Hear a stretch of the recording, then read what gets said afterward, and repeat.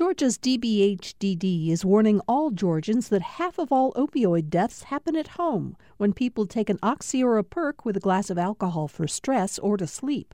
Learn more about protecting families from opioid overdoses at opioidresponse.info. Thanks for listening to the Political Rewind podcast. Be sure to like and follow us and rate us on Apple, Spotify, or wherever you get your podcasts.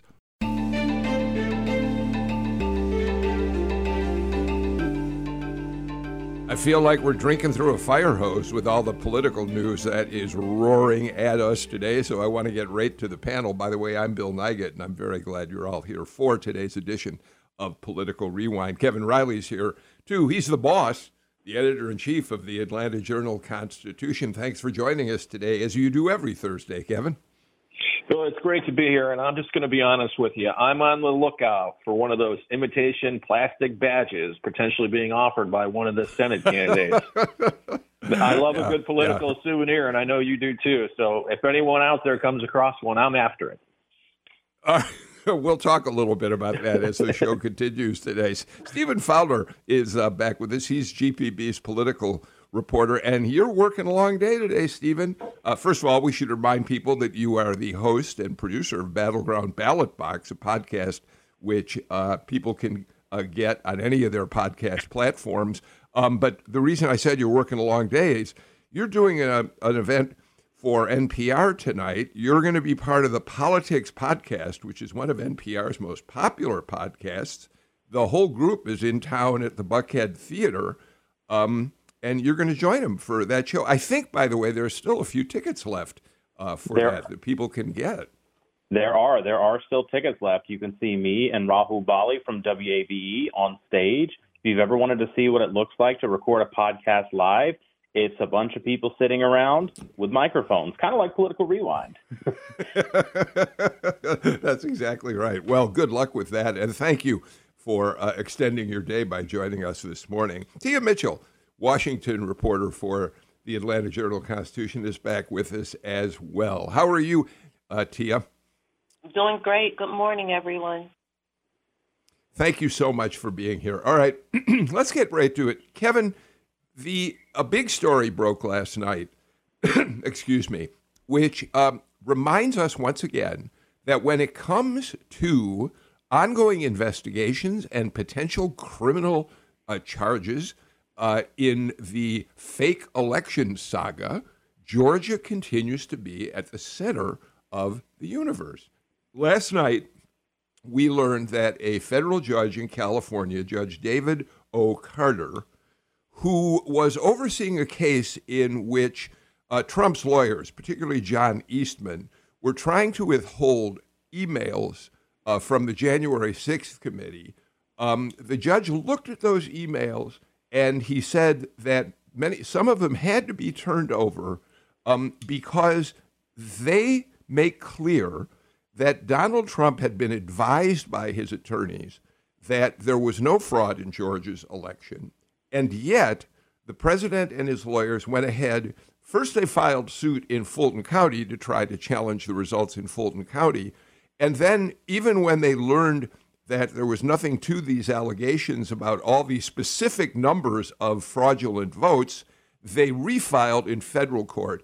And the judge was very tough, essentially saying this felt to him like a criminal conspiracy to defraud the American people.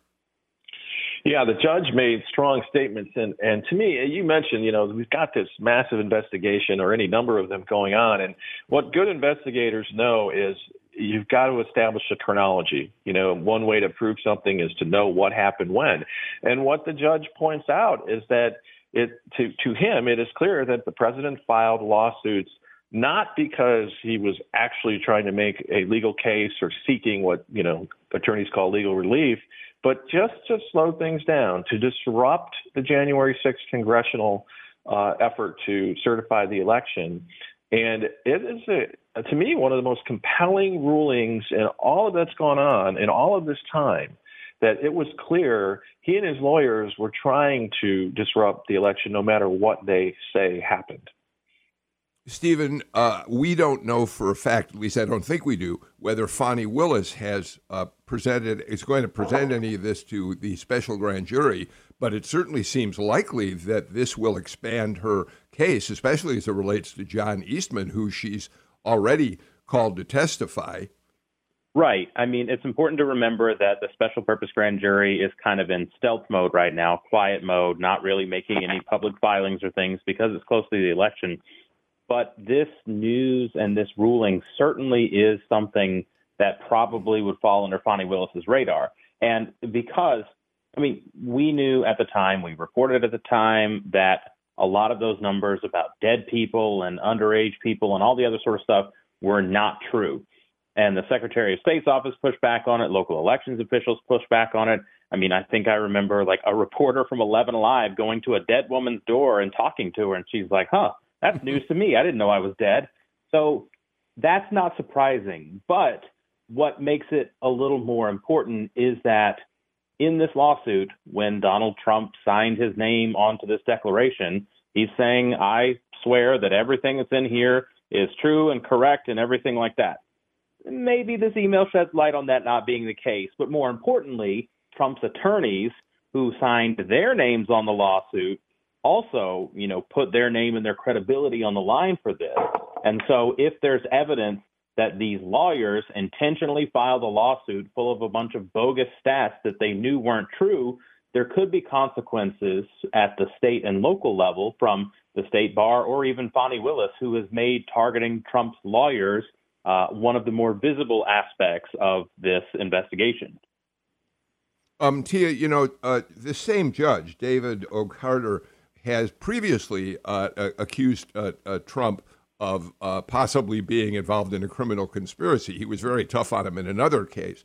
What I think it's important, though, for us to point out here is that what's before the judge in this matter is not the question of whether there was a criminal conspiracy or not that he can then somehow take action on.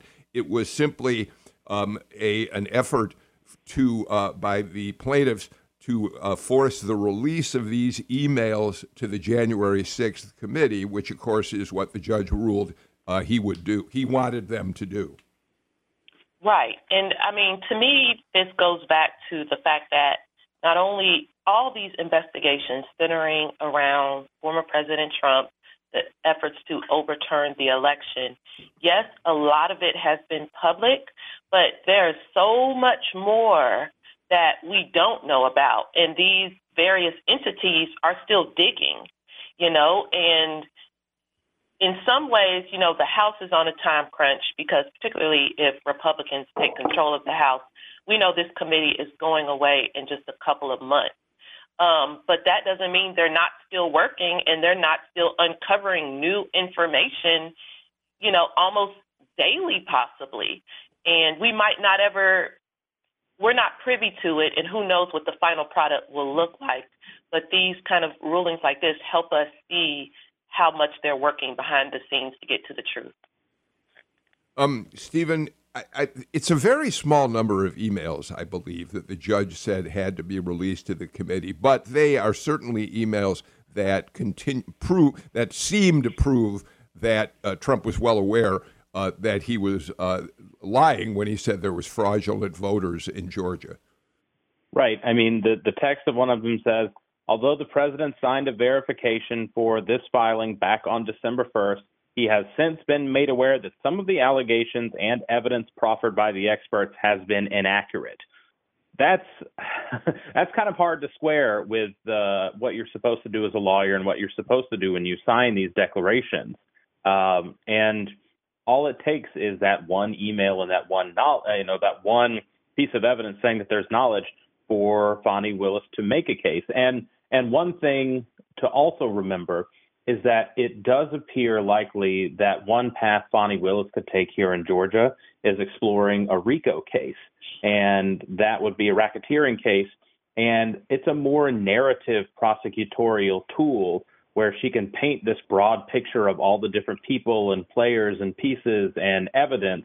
And just one email like this could be a key tool to paint to a jury to say, look at all these people, they conspired, they were part of this criminal organization to overturn Georgia's election.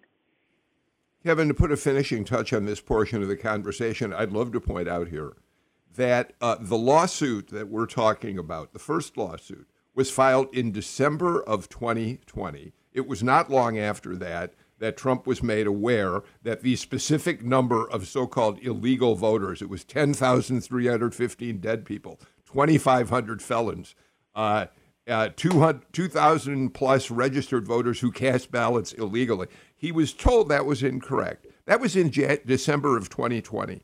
And yet, to this day, here we are, October 20th, 2022, and Trump is making the same allegations today about Georgia and other states.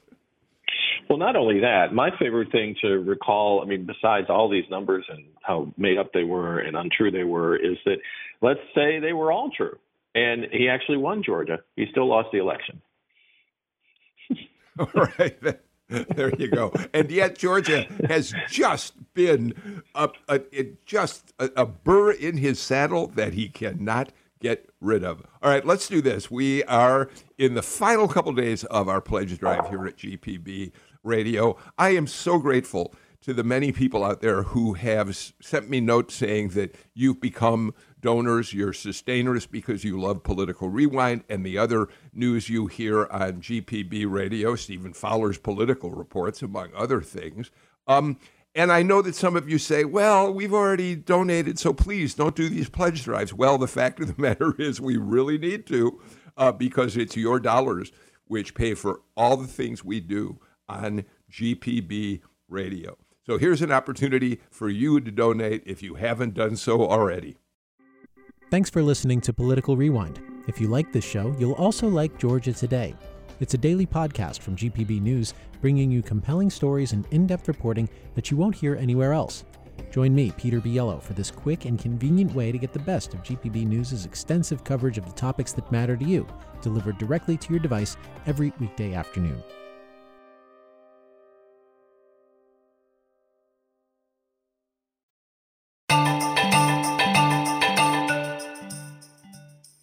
The AJC's Washington reporter Tia Mitchell, Stephen Fowler, GPB political reporter, and the boss, Kevin Riley, editor-in-chief of the Atlanta Journal-Constitution, all with us today. I mentioned on the show the other day, very briefly, that one of the kind of surprise issues that came up in last Friday night's debate between Walker and Warnock was the Walker campaign leveled this accusation at Raphael Warnock that his church, he and his church, which they talked about owning an apartment tower called Columbia Tower, had tried to evict a number of people during the pandemic. And I said at the time, I just didn't know enough about the story at that point to really get into it in detail. Well, Shannon McCaffrey at the AJC has now provided us a lot more detail. So, Stephen Fowler, let me just start.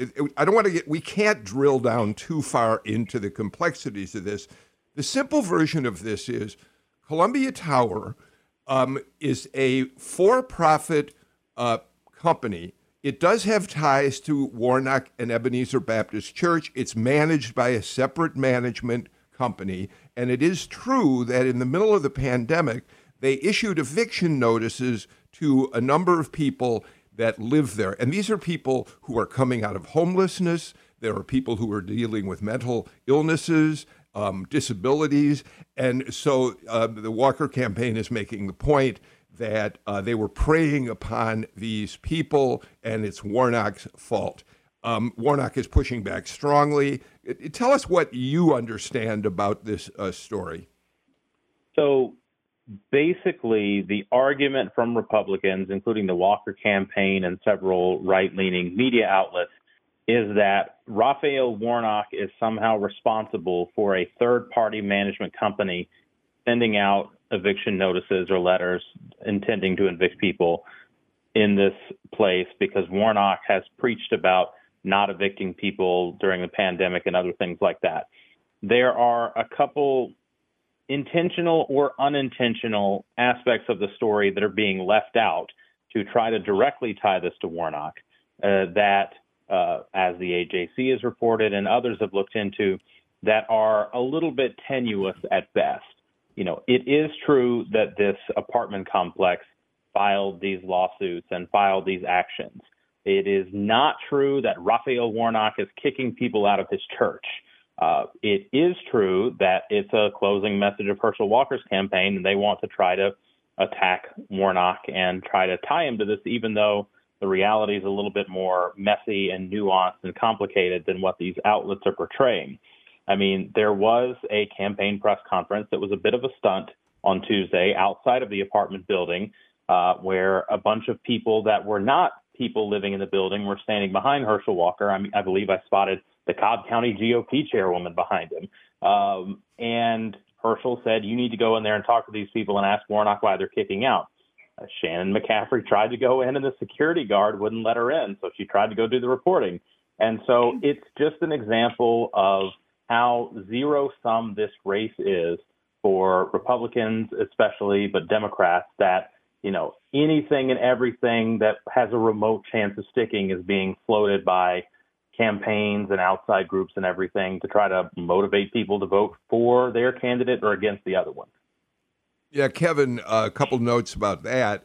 Not a single person was, in fact, evicted. It is true that some eviction notices were served, and in some cases, very few, but in some cases for people who owed very little money, but there were no actual evictions.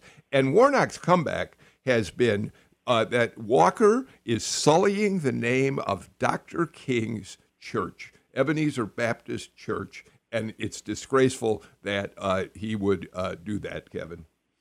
Yeah, I mean, let's face it; they're both in a battle for what we have to assume are undecided voters. And what Warnock has been so successful defining himself since his last campaign as this pastor and a man of high moral standing.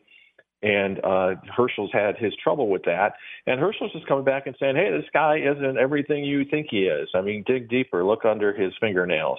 And in the end, it's going to be an effort to say, hey, or to see who's on the fence and does this matter to them? Tia, weigh in on this. Yeah, I'd be trying not to be too cynical about all of this, but it's like, I feel that it's been interesting that looking at particularly the debate in Savannah, where it was both candidates, it seemed like Senator Warnock spent more time defending himself against this somewhat flimsy kind of relationship that has been built between him and the apartment building than Herschel Walker has had to spend in recent days talking about possibly paying for abortions or abusing women or downplaying the effects of mental illness. And to me, that has made I just find it very curious that, we the media have to, it started out with conservative media, but once it became part of the campaign and part of the attack line, we couldn't ignore it. So, I mean, I'm not saying we're wrong for bringing it up, but how did this overshadow, how has this become a bigger talking point than Herschel Walker's controversy is something that I've been thinking about. I apologize for interrupting at the end there. Well, okay, so I think that at the debate Friday night, you make an absolutely important point. That's true. I don't think the media in general has suddenly switched to this. I do think this is a legitimate story that deserves investigation, the kind that Shannon McCaffrey, and I'll bet our people at GPB News will look into it more too. But Stephen, look, let's face it. I don't think the moderators of the Friday debate were biased toward Herschel Walker. When you take us, people are passionate about their own candidates and they don't want to hear criticism, of their candidates, whatever. This. But I do think it's true that on Friday night, those moderators never pressed Herschel Walker on these issues that have risen to the forefront in the campaign about his violence against women, about the abortion. They asked him, and it was sort of like asked and answered. Yeah, I mean, unfortunately, I think the debate on Friday was more a promotional event for the media company that put it on than a beneficial meeting for the people of Georgia to see the key differences between these two candidates that could decide a lot of our national politics for the next 2 years. And it's not. Look, asking questions of candidates is always a fraught thing, whether it's on a debate stage or whether it's in a press conference or whether it's a one-on-one interview. It's not an easy thing, especially when politicians increasingly have even more incentive to just bluster or redirect or just straight up not answer the question. I mean, we saw at the Atlanta Press Club debates, Democrats and Republicans that are likely Georgia's next representatives blow off the debates and not talk to people. So it's not an easy thing to do. But that said, it is disappointing that we heard more about Herschel Walker's opinion on if the Atlanta Braves name should change than answering for a lot of these questions and controversies that have dogged his campaign from day one, and especially in recent weeks. And so it's, it is unfortunate. And also, frankly, too, Raphael Warnock dodged and avoided answering a lot of substantive questions at the debate.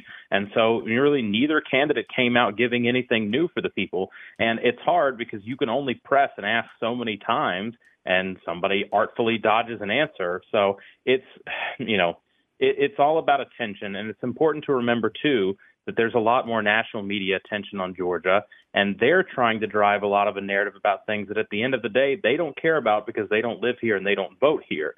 So I think you'll see the national coverage of this race and the local coverage of this race really start to diverge in these final weeks.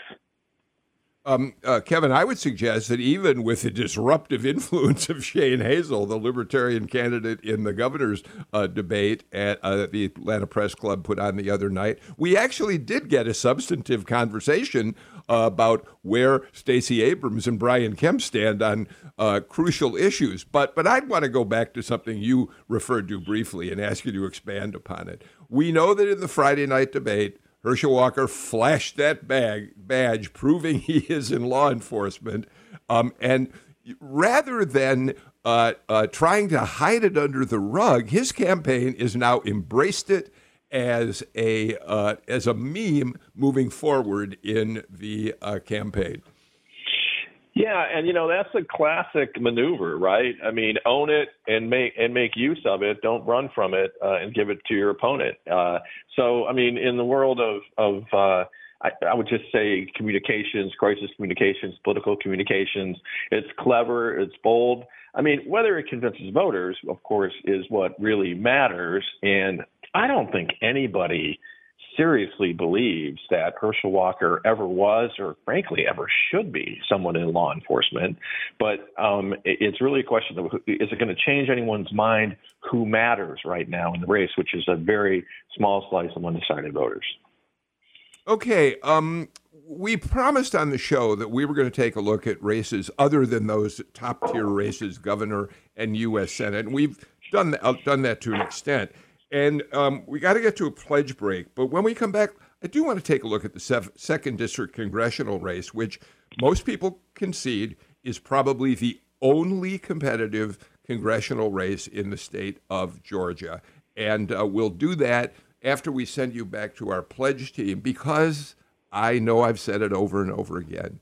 It is your support that pays for programs like Political Rewind. And so we do need your help in any way that you can give to us. Here's how you can do it. Hey, Stephen Fowler, I mentioned that tonight you're going to be part of the NPR Politics podcast, which is going to be live at the Buckhead Theater, and that there are still some tickets available, but I didn't tell people how they can get it. Do you know where they can go on the web to get tickets by any chance? They can. You can just search NPR Politics Podcast Live, and there will be a nice website for it. Okay, Natalie Mendenhall just told me we tweeted a site where you can buy to our Twitter account at PoliticsGPB. So thank you for that. All right, Tia Mitchell, both you and Stephen reported on the debate in the 2nd District congressional race between the challenger, the Republican Chris West, and the incumbent Sanford Bishop. the debate seemed to come down to Sanford Bishop saying, I have 30 years of experience in the U.S. House. You ought to take advantage of that by sending me back.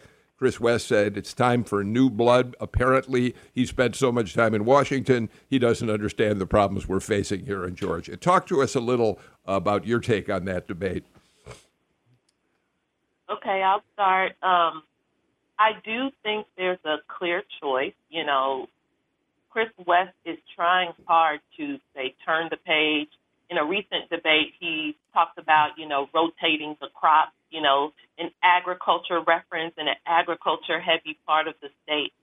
But it's hard to unseat an incumbent, and it's really hard to unseat an incumbent when there's not a big groundswell of dissatisfaction. And that's what Chris West is facing. We're seeing, I just actually posted in the Jolt this morning, and I have a new article about this race. I was interested, the Republican Party, yes, Kevin McCarthy had a fundraiser for Chris West, and he's got all the endorsements. Republicans say, yes, we want Chris West to win because we're trying to retake the majority. But the Republican Party is not spending the way that the Democratic Party is spending to help Sanford Bishop. And even the GOP chair down in Southwest Georgia has started to express frustration on social media and other places saying, Republican Party, why are you guys not engaging in Southwest Georgia to help us flip the seat? And to me, that says that the Republican Party doesn't think it's winnable, at least this year. Stephen? Yeah, I mean, I spent several days down in Southwest Georgia in different cities in the district last month to do a big profile of the race. And it is an interesting dynamic, like Tia mentioned, that there is an appetite for Sanford Bishop. There is. Sanford has crossover appeal, white Republican farmers, different things like that. Chris West is targeting those people and is targeting many of the lower income residents of the district, saying, hey, Sanford Bishop's been here for 30 years. We're one of the poorest districts in the country. He hasn't done anything to help that. It is a very strong, compelling message, and West is one of the most compelling, stronger Republican candidates that district has seen in many years. And Sanford is campaigning like he's got a very good opponent, but there is this disconnect between the 30-year incumbent with outside spending and outside ads and Chris West, basically him, his brother, and a truck going across this vast district trying to get his message out. And so to me, it is an interesting race where Chris West could be laying the groundwork to be the post-Sanford Congress member from that district down there, but it's not going to be a flippable race because the resources aren't being split there. But, I mean, the thing I'm looking at is the margins. Sanford won by 19 in the last election. He's not going to win by 19 this time because there's a real competent challenger here. But what those margins are and what the turnout looks like could have more of an impact on Democrats and Republicans at the top of the ticket. And to me, that's far more compelling. I should have pointed out, and then, Kevin, I want you to weigh in, that one of the reasons the district is competitive is that in redistricting, the legislature redrew the lines there. Sanford Bishop has been a safe candidate for re-election for 3 decades, but now there is a larger Republican population in the district. Kevin? Well, just to reinforce the points that Tia and Stephen made, as we're sitting here, I just got a fundraising letter from West's campaign. And he cites, all the trouble farmers are having paying for things like fertilizer. But in the end, he asks for money. So I think that reinforces their points that he's got to garner more resources than are being made available to him if he's going to have a chance. All right. We will watch that race unfold down there. I think one of the other things we might want to say about this race, Tia, is we have to remember that Republicans thought that in the primary, that Jeremy Hunt, a black Republican candidate, was a strong contender for that seat. And they felt running an African-American Republican against Sanford Bishop, an African-American incumbent, really had the potential to put that race up for grabs. And I think we were all surprised when Hunt was defeated by Chris West. And I can't help but wonder if to some extent that's why there's not quite as much enthusiasm among Republicans about that race. Yeah, I mean, it's very similar to what we saw with why Herschel Walker was picked to run against Raphael Warnock, because they're trying to, neutralize whatever boost Warnock gets from being a black man running as a Democrat in a state where black people make up a large swatch of Democratic voters. And they're hoping to peel off some of that support. That's what they hope with Jeremy Hunt. Now, the difference is, Herschel Walker running in a state like Georgia, even though he had not lived in Georgia, he had, been a longtime Texas resident, he's got a lot of Georgia bona fides, of course, right? The UGA, the Rice Bill, he's a Georgia boy. Jeremy Hunt had very thin ties to Southwest Georgia, and so it was hard for voters there to say they're going to let this guy come in and be their nominee in a Republican Party where Chris West is born and raised in the district.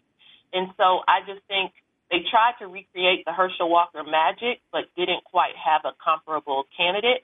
But yes, by not having a black person to run against Sanford, and it's a very cynical, again, we're back to the cynicism, it's a very cynical observation about the role of race in politics, particularly the role that race can play when it comes to Republican politics and what they look for when they boost black candidates. Which is a whole nother hour we can spend on that. But again, when Jeremy Hunt didn't win that primary, it changed the dynamics that Republicans hoped would be. It changed some of the factors they hoped would play in that. And Chris West just, again, up against a long-term incumbent that people on both sides of the aisle are satisfied with. It would probably be a much different race if it was an open seat and the Democrat was just as much of an unknown as Chris West. Stephen? I have heard from several frustrated Republicans that really in the aftermath of 2020, the 2nd District was one of the few areas that really channeled organizing into a more healthy, productive, building up the grassroots, building up enthusiasm, and turning it into something that helps future campaigns instead of what we saw in other parts of the state where the pro-Trump wing, the election conspiracist wing, took over a lot of these Republican Party apparatuses. So the 2nd District is one of the stronger Republican organized districts in the state, and to not have that support has just been really frustrating to a lot of Republicans I've talked to. Because also, in the 2021 runoffs, the 2nd District was one of the districts in the state that had the smallest drop in turnout from November to January. And basically, they feel they pulled their weight to elect Republicans while other parts of the state had people stay home. So, Southwest Georgia has been largely ignored by the Republican Party. And in recent years, the Democrats have really gone all in. So even in a wave year, even in a year where Democrats are struggling, Sanford Bishop and Stacey Abrams and Raphael Warnock are really, really well positioned there because they're putting the money where their mouth is in that district, and I think you'll see that in the results. Thank you for explaining that, both of you. Kevin Riley, we know full well that when campaigns do opposition research, they sort of stage what they've found to use against their opponent for different parts of the race, and we know that there are issues that they want to see come forward, say, a couple weeks or so before the election. I would argue that's very likely what was going on with this apartment building with the evictions, that they've been ready to use that, but they wanted to wait till late in the race. I also wonder if, in fact, the Jen Jordan campaign had waited until now to make accusations against Chris Carr over an insurance company, Centene, which has had to make settlements in about a dozen or so other states, $485 million for states where there were pharmacy billing issues that Centene was dealing with, potentially illegally, but certainly unethically. And all of those other states got settlements because the attorneys general went after them. In Georgia, Chris Carr has held his fire, and the Jordan campaign says it's because he and Brian Kemp have gotten significant campaign contributions from Centene. So it's an issue that they're pushing hard as the race comes to a close. Yeah, and it's a tough one. Of course, Jen Jordan's campaign had to do something. I mean, I think she's down in some polls double digits, right? So they've got to whatever they have available to them, they've got to pull it out now. I think this is a tough one though, because if you dig into it and try to really understand what's going on, it gets very confusing. I mean, I get the top line accusation that this big company did these bad things and they've donated to these campaigns. And maybe that'll stick. But it's going to be interesting to see if Jen Jordan can really make up that much ground. I think that's really an important point, Stephen. The best campaign messages are the ones that you can translate very easily. Herschel Walker held a gun to his ex-wife's head and threatened to shoot her. Centene is a complicated story. The apartment building is a complicated story. Yeah, and I mean, I think what we've seen a lot of in Georgia, especially this election cycle, is in a lot of these races, there's a lot of things already baked into the cake before this point. Like there aren't very many revelations about Herschel Walker that are probably going to suddenly be the bright line of people saying, oh, I'm going to vote for him now, or, oh, I can't vote for him now. And I think it's same maybe with the attorney general's race. It's a down ballot race, but it's still on the higher end of things. At this point, you probably have an opinion about Democrats or Republicans, and you probably have an opinion about which one you're going to do.